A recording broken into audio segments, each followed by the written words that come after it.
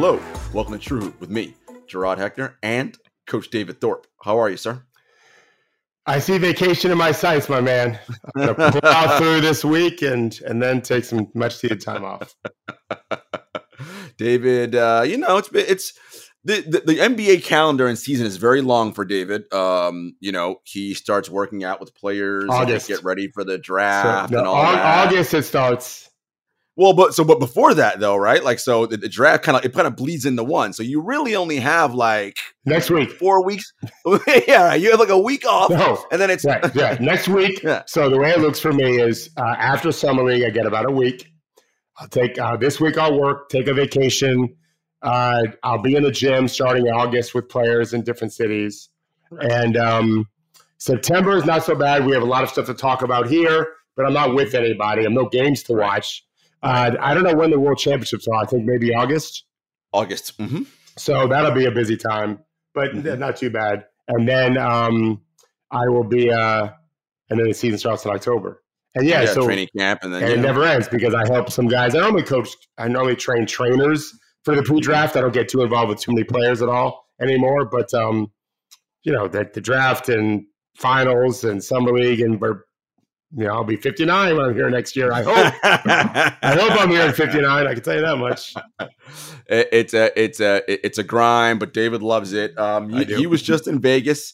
He put out a piece about some of the stuff he saw at Summer League. It's on TrueHoop.com. Encourage everybody to go out there and check it out, and we'll talk about some of it. But David, I kind of want to just kind of overview Summer League, and as a basketball watching public, we tend to get very excited or down based on the happenings of players in Summer League.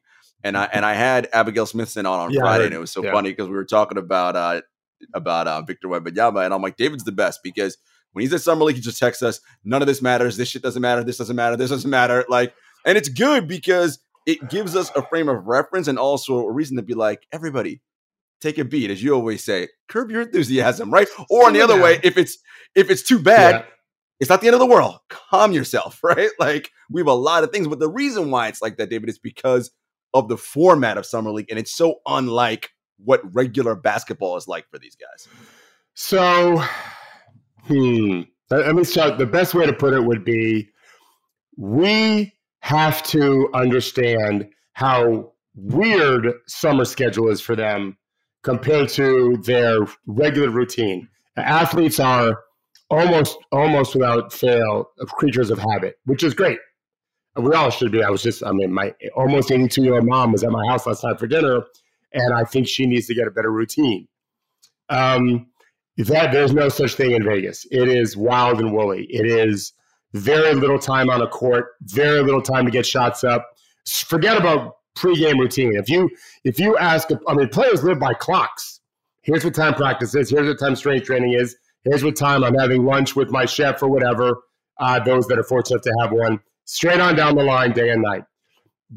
Game day, they know where they're going to be at 10 o'clock. They're going to be at 2 o'clock. They know at 3:45 they're on the court for the first time, at 5:30 on the court second time, whatever. So Vegas is nothing like that at all.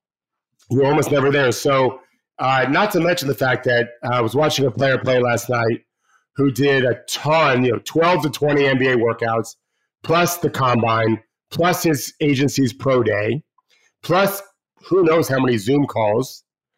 He's played 5 games of Summer League. All 5 he played in. Like, it's a lot. And that was just since they started training in May for that. Victor's a little different. Some of the Brandon Miller a little bit different because they're not working out for many teams, if any. And but still, all those routines are gone.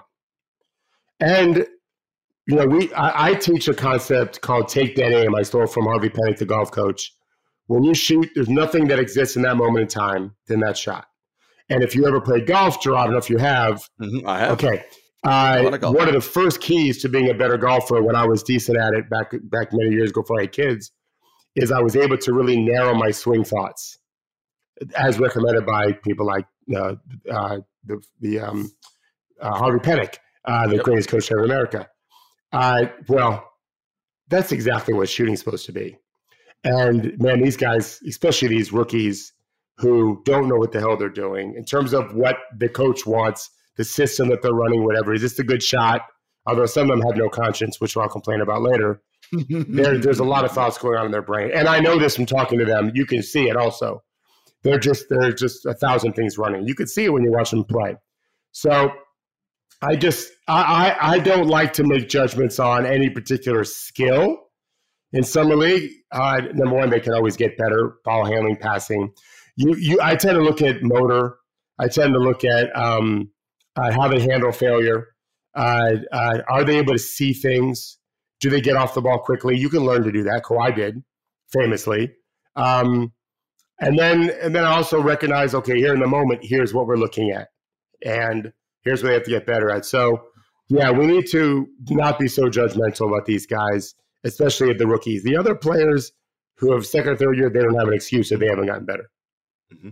And the other thing you look at, too, I know, is what kind of a teammate are they being, right?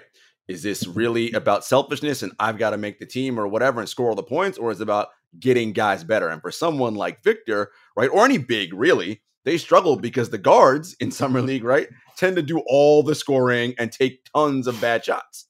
Yes. So yes. Yeah, it is. The lack of understanding our guards have at this age is alarming, and there's lots to blame for it. But it's a concern that the coaches don't have the ability to help these players play better. And I know what's going on. I have not talked to you about this, but if you're a summer league coach, you may have never coached a game in your life. So there's a whole separate issue we can talk about if you want. But also, if you start benching players for not making good decisions, you run the risk of not being able to get that agent's players going forward. If it's your own player, then you have all the control you want. If he's not your own player, meaning an agent's sending you a player because he hopes that maybe they'll make your team or have a team in Europe, watch them in team in Asia, all of that. If you start benching them for bad decisions, you run that risk. Doesn't mean they won't do it. Personally, I think if all 30 teams did it, you would eliminate that problem because everyone would be coaching you hard. That's not the case here. And so we have a situation where, as an example, Malachi Branham can go 1 for 17 in a game. He was very good the last game they played, but the last game he played. But that was bad. The Spurs guards bothered me. I'm just saying this out loud, if I never have to watch Jaden Hardy play again, that'd be great, unless he decided to play the right way. Let me tell you something. He ain't playing this way with Kyrie and Luka. This guy he's only looking to shoot unless he has no choice. That doesn't mean he can't change. I think he's a very talented player. But I just saw too many guys to dribble too often just to get their own shot when people are wide open, to include big men underneath the rim in transition. Just the easiest pass to make, and they don't make it. And I give credit to a lot of big men, and I told them this when I'd see him in person, for not being in jail for murder. Yeah, I'm not sure. Back in the day, I mean, Udonis isn't going to kill anyone unless you pull a knife on him, but he might have had some words for you if you just don't. Like you have, and it's not helping them. They think it's helping them when they put up a shot and make 1 of 3, which is, if you look at their percentages, there's a lot of 35 to 41% out there. Right. And they're just killing themselves because they're showing they're not playing the right way. And why would we want that guy on our team? Well, when you talk about this, David, it reminds me of something that happened last year, and you may not remember it, but we talked about it on the show. Yeah. And it was the summertime. So, often in the summer, there's pickup going on all over the place and open gyms, and pros are there, right? Obviously, with some college kids and and sometimes very good high schoolers, right? Like elite, who are going to be like the next whatevers. I remember one in particular where Draymond was there, and I want to say maybe Phil Handy was running that open gym, or one of those, guys out in LA that take care of those open gyms. And Draymond stopped and he said, to the coach, "Do you mind if I just address these guys really quick?" And coach was like, "Oh no, Draymond, yeah, for sure." He's like, "How is it that I, at like his age and what he's doing, am running up and down the floor and beating you people down the floor every single time?" He's just like, if you hustling and effort, that is a skill. He's like, all you out here think you're Kevin Durant, you want to shoot the ball 40 times. One dude on a team gets to do that. Everybody else has to do other stuff. You want to make it in this league, you have to find other ways to essentially, and I'm paraphrasing, impact the game of basketball. Of course, nobody does it maybe better than Draymond Green. And it's just this inability, as you said, for coaches not to get that understanding to them. It's also the fact that they're young and they may not know all the ways they can impact the game, But this idea of everybody just shooting the ball, like you said, a lot of 33 to 41% shooters out there. This is just terrible for everybody. And you're decreasing your chances of making a team, let alone contributing. I mean, for sure. I don't know. It's been a week and a half now, so forgive me if I ever told you this. But did I tell you about talking to a young man that I talked to about racing? And I told him, I don't know. This was going into the summer league after his first game of summer league where he played. He scored a lot of points. He played well, but he didn't race. And I said, I've been watching you for a year now, and I don't think I've ever seen you race. And I'm fucking tired of it. It's time for you to fucking race. He plays really hard. But because he doesn't think he'll ever get the ball, he just has a habit of not racing. And he's right, but he probably won't get the ball. And the next game, he raced, I think, 5 times. And he was fucking flying. Of course, he never got the ball, which is fine. I said, they can't control that. And I told him, I said, dude, you fucked up. Because now I know. I suspected. Now I know you. Now I know. And he laughed. And it became more of a habit for him. And I don't know that he got a single pass the entire week in Vegas, but it's summer league. So yeah, that goes without saying. And you see a lot of summer league where guys, they overdo it. They're fouling 3-point shooters, which happens in regular season too. They're puppies. A lot of these young guys are jumping at everything. You have success if you can fake at this age, because most guys are just going for every fake possible. And that's not to say we didn't see a lot of great basketball. Of course we did. For sure we did. I wrote an article last week about all the first rounders that I watched in person that I was mostly happy with. I think Brandon Miller is super talented. Victor Wembanyama is going to be, I was there for game 2. I was sitting, I was actually where I was sitting is the NBA personnel only with executives and an NBA player sitting right behind me. And Victor put on a show, and it was electric. I saw Blake Griffin's first ever game. I saw LeBron's first ever game. There was a couple of games where, like you could just see, man, this guy's talent is just ready right now. Not to say he won't have bad games. He will. Of course. A lot of bad games, but there are lots of good moments too. Super talented guy. And so what we're talking about here today is how do we build a better construct so that everyone can play better and it's a better product overall. I can't worry about the fans and TV ratings. I can worry about the overall product of the league. Summer League has a chance to help these guys. I know this. I'm going to be sending lots of notes out to players that I know from what I saw with clips built in. Here's what we got to fix. This was really good. Let's do more of this, less of this kind of thing. I have a longtime assistant who coaches, and he sends just that, like more of this, less of this. I forget the name. I forget what he titles it on his sheet. It's a PDF thing. But it's, more of this and less of this is the basic idea. And that's coaching. Yeah, you're not going to just shut everything off entirely, but you can curb the bad stuff and enhance the good stuff.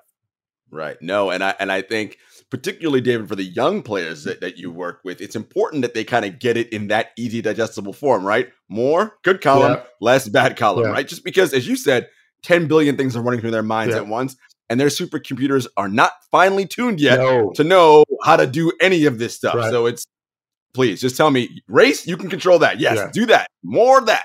Right? Like, and I think that's super important. Let me give you an example of this because you'll really like this. So there was a player I was talking to, an agent asked me to talk to a young guy. He had been in the NBA a little bit. He played in Europe this last year. He's so young, maybe 6'7", like crazy athletic. An NBA team said, like, if we can just get him to do X, Y, Z, like he's going to make our team. And he in the first game, he didn't do X, Y, or Z. And so one of his issues was he's so focused on doing his job boxing out that he had no rebounds. Now, his guy didn't get any rebounds either, but that's not going to work. And so I told him, you are magnificently athletic at 6'7" and long. You don't have to box everybody out. What you have to do is this. If a guy is bigger, more powerful, athletic than you, then you got to box him out. All the other guys, when the ball is shot, just turn around and make sure that you're in between the rim and where he is, and then just beat him to the ball. Quickest guy to the ball wins in the NBA unless you're super skinny and weak, like Victor is going to be for a little bit. But these are grown men typically. Whoever gets the ball first is going to win the ball. Unlike college and high school where power matters. Second guy can win those battles. And so I talked to him about it, and it's like eureka. No one ever explained that to him before. And it just freed him up. And I actually had a conversation with a few players about the same thing. Quickest to the ball wins. And so that's very easy to manage. Very easy to focus on. That's the key to teaching. Keep it simple. I love it. Yeah. But David, and I know, like, I know you don't want to, and we're not doing this. We're not shitting or crapping on coaches in the league, but like that is such a simple teaching tool. How does any assistant worth anything on an NBA bench not know how to say that to a player in summer league? Well, not just summer league. He's been playing. He played in college. He played in the NBA. He played in Europe. Right. I don't think we have a lot of coaches anymore. I think we have a lot of guys standing up running a team, but I don't think we have a lot of guys coaching for different reasons. Honestly, Gerard, I'm not complaining. I have a nice burgeoning business. I'm helping these guys. You guys keep sucking, so David can make a living. I mean, I've told you, an agent said to me, you should hire 10 people and train them up because you'll have the whole league. There's just not a lot of teaching going on. Maybe that'll change. That's fine. I can't do this that much longer. Maybe 15 more years at most. I'm hoping to get at least 10. But there's not a lot of teaching going on. And those that are teaching are going to really reap the benefits of it for sure. Both of the younger assistant coaches, and there are a bunch of young guys who really do want to teach the game because a lot of them are contacting me, and I'm thrilled about that. But, Rick Carlisle can coach the game for sure. But they're managing the big macro view. Yes. And so the younger assistants or the other assistants need to deal with the micro view, and they're just not doing enough of it. Clearly, they're not. And but I'm always hopeful that things can change. Yeah, Rick Carlisle's too busy worrying about is Kyrie going off the deep end today, right? To talk about boxing out and like first to the ball, right? I get it. Much more important things there. There were a few players that you liked in something. Well, a lot of players you liked in summer league. One player I want to talk about just because his name is fantastic. What did you think of Grady Dick this summer? I liked him a lot. So first of all, anyone that can really shoot it, good for them. That's a good thing. Toronto desperate for shooting. Mm-hmm. But he was more than that. And I saw him play in high school, and I wasn't so impressed. I didn't really watch him at Kansas very much. But a lot of Kansas fans were there. That's kind of the cool thing about Summer League, too, is you'll see the college jerseys. They're big fans. There's a lot of fans. And I don't want to forget how serious a lot of these NBA fans were in Vegas. I don't think I've talked to you about this. Serious. I mean, they recognize bit players, guys that played 15 minutes in a Summer League game. They recognize them. Yeah, a lot of Summer League is for diehard NBA fans. Like that's, they're really into it. So Grady plays really hard. He also he looks like he's scoring the move a little bit. He looks like he can play off the shot fake attack. But again, show me a guy that can really hustle and shoot at 6'8", whatever. He's really tall. Yeah, he's tall. Then you're good. Like he's gonna be a good player in the league. I'm excited about it. I like him a lot. We know a team that you have a lot of connections to because as players you work with there, Indiana. God, they have so much talent coming in. It's like they have a logjam, right? Jarris Walker, I think you're very high on. Is going to be very good. We like Obi Toppin a lot. We thought it was a great pickup from the Knicks. I mean, of course, they have Andrew. Benedict Mathurin can do one thing very well, which is score. Not sure about anything. Right. Not sure about anything else. Yeah. Maybe he can learn, but as to David, we said it 5 minutes ago. Someone has to teach him those things, and he has to be willing to learn them. Right, there you go. Because I think, based on hearing people talk, including assistant GM Chad Buchanan the other day on TV, they're working with Ben on moving off the ball better and defending. And Ben's talking about playing better defense. It remains to be seen if that happens. He can score. Well, it's hard not to score, and all you do is shoot. He's very one-track minded. Unlike some of these other guards, he's a foul magnet. He can get fouled, which is great. There is a place for him in the league for sure. I wasn't high on him coming out of college. I'm still not, but I recognize the upsides there. Jarris Walker, I'm very high on. I'm back and forth on whether or not they should have taken Taylor Hendricks, who did not. He's the only first-round pick that I could think of. Oh, no, the kid from Duke, Tariq Whitehead, didn't play either. Mm-hmm. But Taylor hurt his hamstring, I think, or maybe calf. He didn't play. Jarris Walker, he was a backup point guard, IMG National. He's got passing skills, got some handle skills. He can shoot okay. None of those things were evident repeatedly in Vegas because he mostly messed up. But the overall talent's there for sure. Shot blocker, great personality, great charisma on the court. And he's probably going to lose his starting spot to Obi Toppin. Fine. He should play a good amount every game. And don't think he's got the size to play some five, whereas maybe eventually he will. He reminds me a lot of Draymond Green. He does. Ooh. Yeah, better shooter. Yeah, I wrote that too. Draymond is an amazing shot contester because he has unbelievable timing in the post. And I'm talking about post shot contest, not perimeter. I don't know if Jarris does. And maybe he does. I haven't seen it, or I just think we need to see more film. But if he can get that part of his game, despite being pretty small, well, then he's going to be able to play some 5'2", whereas Taylor Hendricks is 6'10" or so. He'll be able to. Yeah. So we have to watch that. But I think there's a real – Indiana's got some cooking. And of course, we love their backcourt with Andrew Nembhard and Tyrese Halliburton. And they can trade Buddy Hield and TJ McConnell and Miles Turner if they want. Yeah, I think they'll keep Miles, but you're right. That doesn't mean they will. He's got a few years left of his extension at a very good price. He'll be worth a lot, number. As we've talked about with Henry too. Your contract really does dictate your value to the league. His contract is great, descending. I think they pay him less every year. Very good contract. He's a starting level center. He's led the league in block shots, I think, twice. He's been an all-star, I think. So yeah, I think Indiana. It's just not easy to find guys like that, which is why I thought they should have drafted Taylor, because then they could have had him ultimately be the 5, which I think is going to be a position he can play. But I can't argue that Jarris can be a top 5 pick. I don't think Indiana messed up. That's for sure. It's an argument, 6 of one, half a dozen of the other. Jarris is super talented, and the other first-round pick, Ben Shepherd, not so sure about. They have a second-round pick, Isaiah Wong, that I loved at Miami. He had 24 yesterday. He's a baller. I think he'll probably be on the G League team, but he can go. And he can score. Isaiah Jackson. I was just going to say, there's your potential starting center if they want to trade Miles. He's like 23, 22. He's young, super athletic, great hand, good hands, not great hands. Rebounded well. Block shots. He's got to get a lot better, little things. But, yeah, I'm a big fan. I like Isaiah a lot.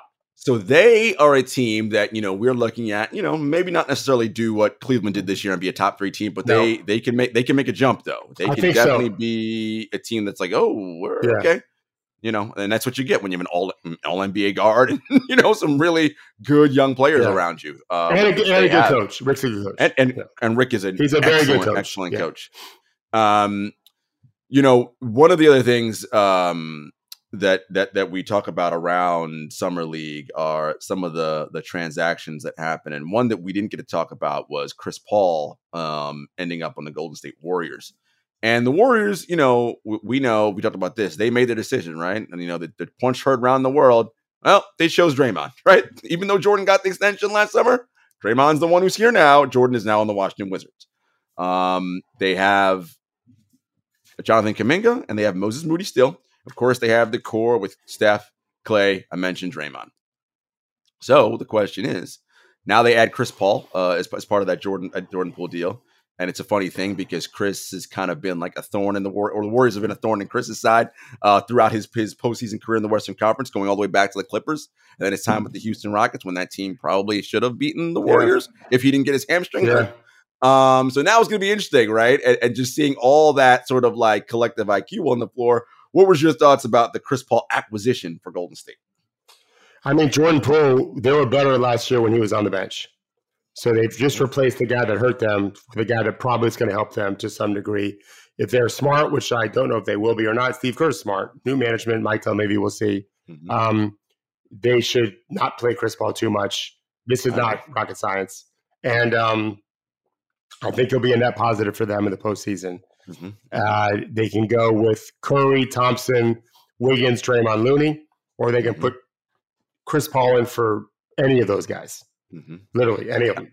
And I like Chris with the second unit with Kuminga and all the pick and roll he could do with those guys. I feel like that would be. I'm worried about their second unit. This is where, he can fit in with any of those starters. Kuminga's got to make a big jump this year. I was talking to a player the other day that's like Kuminga. And told him, you've got to learn to be Looney first.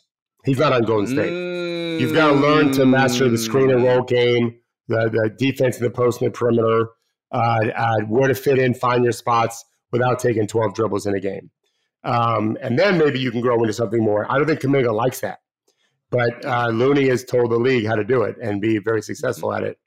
And so let's see if Kuminga understands what he can do this year. It's a big question. Golden State's failed in some of their player development. Every team does to some degree. Of course. Let's see how they do with Kuminga. But I think they need to develop their bench if they want to be contenders. I'm with you. Curry is still, of course, playing at elite All NBA level. Clay, Clay had some ups and downs, but he had a very strong finish to the regular season. Did he make the most threes in the league? And he sure did. Had a very strong finish to the regular season. Had some up and downs in the playoffs, but everyone does that. Draymond still, when he's locked in, still the best defender in the league. And does all the other stuff that we talked about, all the intangibles. Still critical of their offense. And he won the battle. Well, yeah. and there's that. Yeah, he won the battle. So I think he's going to be really happy there. And there's that. So that's a team you never count out. But again, to your point, I agree with you. The margins around them, you're worried about the bench. I just, those little pieces they're going to need because let's be honest, those guys we mentioned, they're going to spend time on the injury list this season because that's just what happens to older players, right? So when you got to have 10, 15 games without one of those guys, where's the offense coming from, right? Who's stepping up here? That remains to be seen. We will be back after a quick commercial break. This episode of True Hoop is brought to you by BetterHelp. Hey guys, Gerard from True Hoop here. If you had an extra hour in your day, what would you do? It's a hell of a question. Would you maybe go for a run, take a nap, read a book, or maybe show up for a friend? Now, depending on the day, any one of those would be a great idea. Most of us spend our lives wishing we had more time, but the question is, time for what? If time was unlimited, how would you use it? The best way to squeeze that special thing into your schedule is to know what's important to you and make it a priority. Therapy can help you find what matters to you so you can do more of it. Now, I've been open in the past with you guys about this. I see a personal therapist as well as a couples therapist for my partner and I, and both are extremely helpful in developing positive coping skills and learning how to set boundaries. Therapy empowers you to be the best version of yourself. If you're thinking of starting therapy, give BetterHelp a try. It's entirely online, designed to be convenient, flexible, and suited to your schedule. Just fill out a brief questionnaire to get matched with a licensed therapist, and you can switch therapists at any time for no additional charge. Learn to make time for what makes you happy with BetterHelp. Visit BetterHelp.com/TrueHoop today to get 10% off your first month. That's BetterHelp, HELP.com/TrueHoop. All right, David. So the league is kind of in this holding position right now because there's these two names on the board that we are still waiting to figure out where they're going to end up. That would be Damian Lillard and James Harden. And there's a potential for a third big name. This is an all-NBA player, and Pascal Siakam. I want to wait on Siakam because the conversation around him is much larger. It has to do with Toronto and Masai Ujiri, who you know very well. But what are you hearing? What is going on around the Harden and Lillard trade discussions? Source deep inside and is a firsthand source in one of their two camps told me James is going to the Clippers, James going to Miami. Done. This was a week ago. I don't have it. A week and a half ago. I don't know what the truth is. But this guy was saying the players are going to demand, they're not going to budge off what they want, and they're going to get what they want. I will have to see. Miami with Dame, pretty damn good team now, depending on what they give up. Right. And Clippers with Harden could be a pretty damn good team. Pretty talented team. They're a very talented team. And so the league is kind of waiting. I mean, just in Vegas, that was what everyone was talking about the most is what's going to end up happening and then what are other teams going to do in reaction to that. Okay, so you're Portland, right? And we've discussed this before. I get it. Dame wants to go there, but you want to get back. You're never going to get equal value back, but you want to get back as much as possible for Dame Lillard. I don't think Miami has enough to get them. It has to get a third team has to be involved in this. Okay. Probably. Okay. And so the question comes down to is Portland just going to say, Dame, we're not trading you until we get the right offer? So you have to report to camp. Is Dame going to report to camp? Is that good for you to report to camp? He wants his money. We have some real drama potentially left to unfold. Yeah, because usually by now, July 17th, these things are usually kind of wrapped up by this point. But this is maybe they take a page out of Daryl's playbook, and Daryl doesn't mind discomfort. He's like, I don't care. Until I get exactly what I want, I am not trading Ben Simmons. Well, he got exactly what he wanted. Then he traded Ben Simmons. This might be a situation. I think you're right. But Dame, given what we know about him, David, highly unlikely he decides he's holding out and not going to take his money. He's claiming that that's always there. I think that's what he's claiming, but no one believes it. That's a lot of money. So you wanted that money, apparently gave it to you. Correct. Collect it. Yeah. And then I also don't see him he's not going to sulk his way, right? I don't see him doing that either. standing in the corner, not passing the ball on anybody. No, I don't I see agree. him. So listen, man, you might get there, but it just may take you a while. That's all until we get exactly what it is that we want. Or it may just be we're sending you somewhere else and it's on that team to then move you to Miami if and when they decide that's what they want to do. So this will be interesting. On the Harden front, look, Harden, he played well, I thought, in the postseason. Like, let's put it this way. They didn't lose that series to the Celtics because of James Harden. Well, I would go further. I think he helped them win the series. Other guys brought them to losing it. Yes, yeah. I agree. He had some elite games, and you got to win those games when he's doing that, right?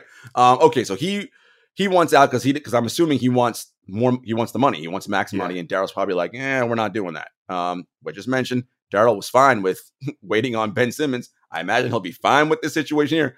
Difference is we know James Harden will pout and sulk his way out of somewhere. He's not playing in Philadelphia. They'd have to they'd have to a meeting of the minds, and because I think he feels really hurt. I think he's really hurt as to how all this went down. He should have taken the extension in Brooklyn a couple years ago. I agree, Def, because then you're it. The money's there, and then you can just. He didn't have an agent then, and he does now, and that's a good thing. So people, I always wonder about that, right? Like the CBA exists, and it just kind of basically slots how much you can make, right? Because it is what it is. But there's still value in having an agent, right? Like in terms of negotiating and getting exactly what you want. I mean, you can argue in court on your behalf if you want to. I don't recommend it. These are professionals. They're not just professional negotiators. The better agents understand the landscape of the whole league. They also take the brunt of criticism for you inside offices, the conflict resolution skills. Players, by and large, have absolutely terrible conflict resolution skills. I agree. Most humans do, by the way. I didn't mean just say players, but as it happens, the players, well, that's what the agents are doing. They don't have a problem with conflict resolution. That's all they do. And so, yeah, he would have been better off, I think, having an agent. And I think the agent would have said, I talked to some agents about it, sign the deal, and then we'll go from there. And he took a chance on, for whatever reason, and it's not working out for him so far. It makes sense, bird in the hand, because once you've got the money, then it doesn't. Then you get a little more leverage that way. That's what Lillard did. Correct. His max deal, even though he dropped all the hints of I want Portland to make some moves towards winning a championship. They did almost nothing besides Jeremy Grant, and he still got his money. And now we're where we are with Portland. Absolutely. So the Clippers are where Harden wants to go. He's an LA, I was going to say kid. He's an adult man, but LA kid. He grew up and played his ball as a youngster in LA before he went to college at Arizona State. Clippers with James Harden, I like, but that's really still dependent on what Kawhi and Paul George do. Yeah. It's a talented team. There's so many question marks. How many games those guys going to play? We ask this question all the time. It's never materialized. But Harden gives them more depth at scoring and passing. He can lead that league he can lead that team in passing. It was just like the league last year in Philadelphia. Easy. The problem, though, is if I'm Daryl and he being James ends up in the Clippers, without a doubt, Terrence Mann's coming back. And I'm like, I have some doubt only because the Clippers want to trade him. But you're not wrong to say Daryl would really want him. And that's, you're very high. We like Terrence Mann a lot. And he's young, which again, you guys, I know big names and stars are what you know, but you need young legs in this league. Bruce Brown in Denver. Christian Brown at the end. Right. It's just, you need young guys. And he's an experienced young guy. He's played a ton of playoff games already so far in his career. In his prime, 25, 26 years old now, I guess. Yeah. That'd be a nice backcourt, him and Maxey. Yeah, for sure. But they're not extending Maxey. I think they told him they're not extending him for different reasons. Because they don't like... No. Because it gives them cap flexibility going forward. That's what I figured. And you can trade him. He doesn't have a poison pill. If he signs the extension, he has a poison pill. So it makes it easier to trade. Not to say they will, but, Daryl has to keep his options open. I guarantee you they told him behind the scenes, just keep doing what you're doing. We'll take care of you in the end. Yeah. Because they have to. I mean, this kid is. I'm sure they will. Really yeah, special. I have no doubt of that. He can race. He can shoot. I mean, those are two big skills right there. You're winning. All right, the third name on the board, and this has larger implications, is Pascal Siakam. And I say larger implications because, look, Masai Ujiri has been sort of this Teflon president of basketball operations for quite some time right now. The only other executive with the kind of Teflon skin that he has is Sam Presti in Oklahoma City. But now Masai may not be having that. And the question is, what do the Raptors go from here? They've had three straight seasons of underwhelming since they won the NBA championship. They have some young pieces that we like, but they're rebuilding. Where's the rebuild going? We're not sure. They fired Nick Nurse. Okay, so he's gone. Now you got Adrian Griffin in there. Okay, not Adrian Griffin. I'm sorry. Darko, yes, from the Grizzlies, who I'm very upset about because I liked him a lot. He's good. I think it was a good hire. So you know how that goes, David, right? Okay, coach is gone, new guy in. Well, the next person to go after the coach is the person who put this all together. So what is happening in Toronto with Masai, potentially a Pascal talk on a rebuild? I mean, you got to go way back, and the 2019 season, they fired Dwayne Casey, and that worked out. I thought it was a smart move. Worked out to be smart. Getting Kawhi, I thought that was an easy move, easier than firing Dwayne, who had been very successful there. That worked out great for a year, but they've had Kawhi, Fred VanVleet before that, and now on the sides watch Chris Bosh. All walk for nothing. I think there's even one more that walked for nothing. And now they're faced with Siakam, who's in his last year of his deal. He was All-NBA 2 of the last 4 years. He just missed out this year because the team sucked. It wasn't his fault. He had the same year as the year before. He made All-NBA, and they haven't extended him. And then they said they're basically going to trade him. I mean, I was in Vegas talking to teams who were telling me Toronto's looking to trade Pascal. I don't even know what was public because I was just so immersed in the game and the games in Vegas. I really have no idea what was out there. But I know what teams were telling me. And then all of a sudden, they weren't looking to trade him. So that to me tells me that, yeah, they'll trade him. They're just waiting for the best deal overall. I've been told that Masai's job isn't as secure as it once was, and he recognizes that. This is a guy that's super famous in Canada, does a lot of work in Africa. The NBA is not his only oyster, so to speak. He's only bailiwick. He's very involved in a lot of things, and he's got to lock in on where they're going here. If you've got OG, you've got Porto, you just pay $80 million to over 4 years. You're not even sure he can finish games for you in the playoffs. If you even make the playoffs, I'm a fan of Porto. You lost Fred VanVleet for nothing, and there's no Dennis Schroeder is fine, but he's not even close to being Fred VanVleet and that kind of player. Are you going to turn the ball over to Scotty? That's what Darko keeps saying on interviews. Scotty. It's all around Scotty. And I love Scotty Barnes as a talent, and he's going to be their point guard. I don't know about that because they're not a good shooting team to begin with. Maybe he's worked on a shot. I have no idea. There's some real question marks. If they trade Pascal, will they get cap space, draft picks, a young player maybe or two to go towards a rebuild, which doesn't fit necessarily with Pirtle and OG, but those guys can be traded next. Build around Scotty. That seems to be the more likely scenario, but not at all a done deal. There's been talk. Henry wrote something trading Scotty Barnes for Dame. He's not the only one who's talking about that. I doubt that happens, but he could pivot the other direction because they do have some good veteran players. Gary Trent's in his last year. That's right. That's the other thing is you've got Trent and Siakam who could be playing and leading for nothing. I don't see any way Masai ends the season without either of those guys being traded because they're just not going to come back. Although Pascal said he loves Toronto after what's happened recently, I don't know that he'll ever come around. I have no idea, but it's a little bit of a messy situation. Talking to Toronto people who cover them, the journalists and so forth, they're uncomfortable with what's going on. They seem like a team of mismatched parts. Like you're unsure what you're doing with Pascal, and Pascal's he's in his prime, all NBA. Like Scotty's not quite there yet, right? And so an OG wants more of a role like that, and the team doesn't shoot well. You sign Pirtle, who's a vet, like it's just, but he can't shoot. He can't shoot outside 18 inches. Right. I like their coaching hire. We'll see if he's good, but it seems like he's going to be good. And I don't know about mismatched parts of Toronto as much as what you said about they're just bad shooters. They need to get better shooting, but they also have a change in staff, and I do believe that's a big part of it. Is the right coaches working with you on your shot every day, telling you the right things, whatever can make a difference. We'll see how this year goes. which is why I thought maybe he'd sign. I thought Masai would extend Pascal, start the year off, see how it goes, and if it's just not clicking, then go ahead and make some moves. That's what I thought would happen. It still can happen. They still can extend him. It's just the word I'm hearing recently is that isn't likely, which is just weird to me. And Pascal, this is the last year of his deal, right? So he'll be an unrestricted free agent next summer. But he's somebody, David, who could swing the balance. A lot of teams. It makes it sound so like, oh my God, he'll swing the balance of power. But like on the right team, someone is now a championship contender with Pascal, right? If they have other things that are like really good. I mean, look at we talked about the Pacers. If Halliburton maintains his All-NBA level, Nembhard, who I thought was the best player in Summer League, give or take, he only played 2 games. Jabari Smith Jr. was great.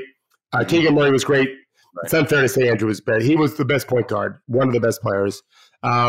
Given the fact that he had 8 turnovers in the first game, in part because he's playing with guys that have no idea what they're doing, dropping passes, whatever. And it was, they hadn't barely practiced, but he looked just very smooth. So if that backcourt solidifies, now they have Bruce Brown probably starting at 3. So there's 2 defenders and 2 passers and 3 guys that can really play in those 3. Obi Toppin as a 4, Miles as a 5. Well, what if, and I love Jarris Walker, but let's just talk about right now, if they were to get Siakam, and he's just starting 4, if they keep Buddy Hield and TJ McConnell, and they got Miles at the 5, Isaiah Jackson backing him up, Obi Toppin backing up Pascal, Jarris plays a lot of the G League, he's just 19. Yeah, they've got a talented team with growing players that they're much more. They could pull a first-round upset if they were to do that. I don't know if they will, but they're one of the teams where Pascal could really, same as Orlando potentially change the fortunes of he lives in Orlando. Not that I want Paolo at a 5, but he could do it. Right. He and Pascal both can guard a lot of 5s. And you put him next to a stretch 5. That's probably pretty good, right? Like that'd be great. I would love this, but the team wouldn't be the same construction. I wanted it last year. I was like, Pascal on Memphis would be great next to Jaren at the 5. I thought about Memphis. I moved Steven. I actually did a trade machine with Memphis where Steven Adams goes. For sure. And then Jaren plays the 5 next to Pascal. They're pretty good. And I think Brooklyn's very interesting. Pascal is an okay shooter. He could be better. I like him with Claxton and Bridges. That's got some legs if Brooklyn wants to do a deal. Not that Masai would do a deal with Brooklyn, but that's got some legs. And Brooklyn has a bunch of picks, so they can move stuff too. Thomas can really score. They could use some scoring in Toronto.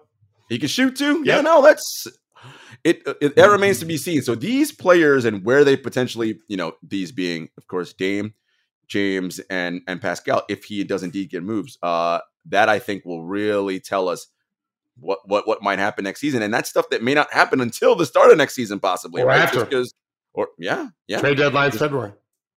Just because of the nature of I think teams are going to be much more insistent on, it's fine. You can say you want to go there and we'll do our best, but we're not going to just take back a bag of nickels for you. Like, we got to get back something we actually want. So I think some GMs are going to really do their best to play hardball, and then we'll see some real potential standoffs with some of these guys. All right, everyone. We will be back on Thursday. Summer League is over tonight. Yeah, I was going to say we have championship, right? Like it's Houston, Cleveland tonight. Okay. Did you see Imani Bates, by the way? I did. I'm writing about him this week.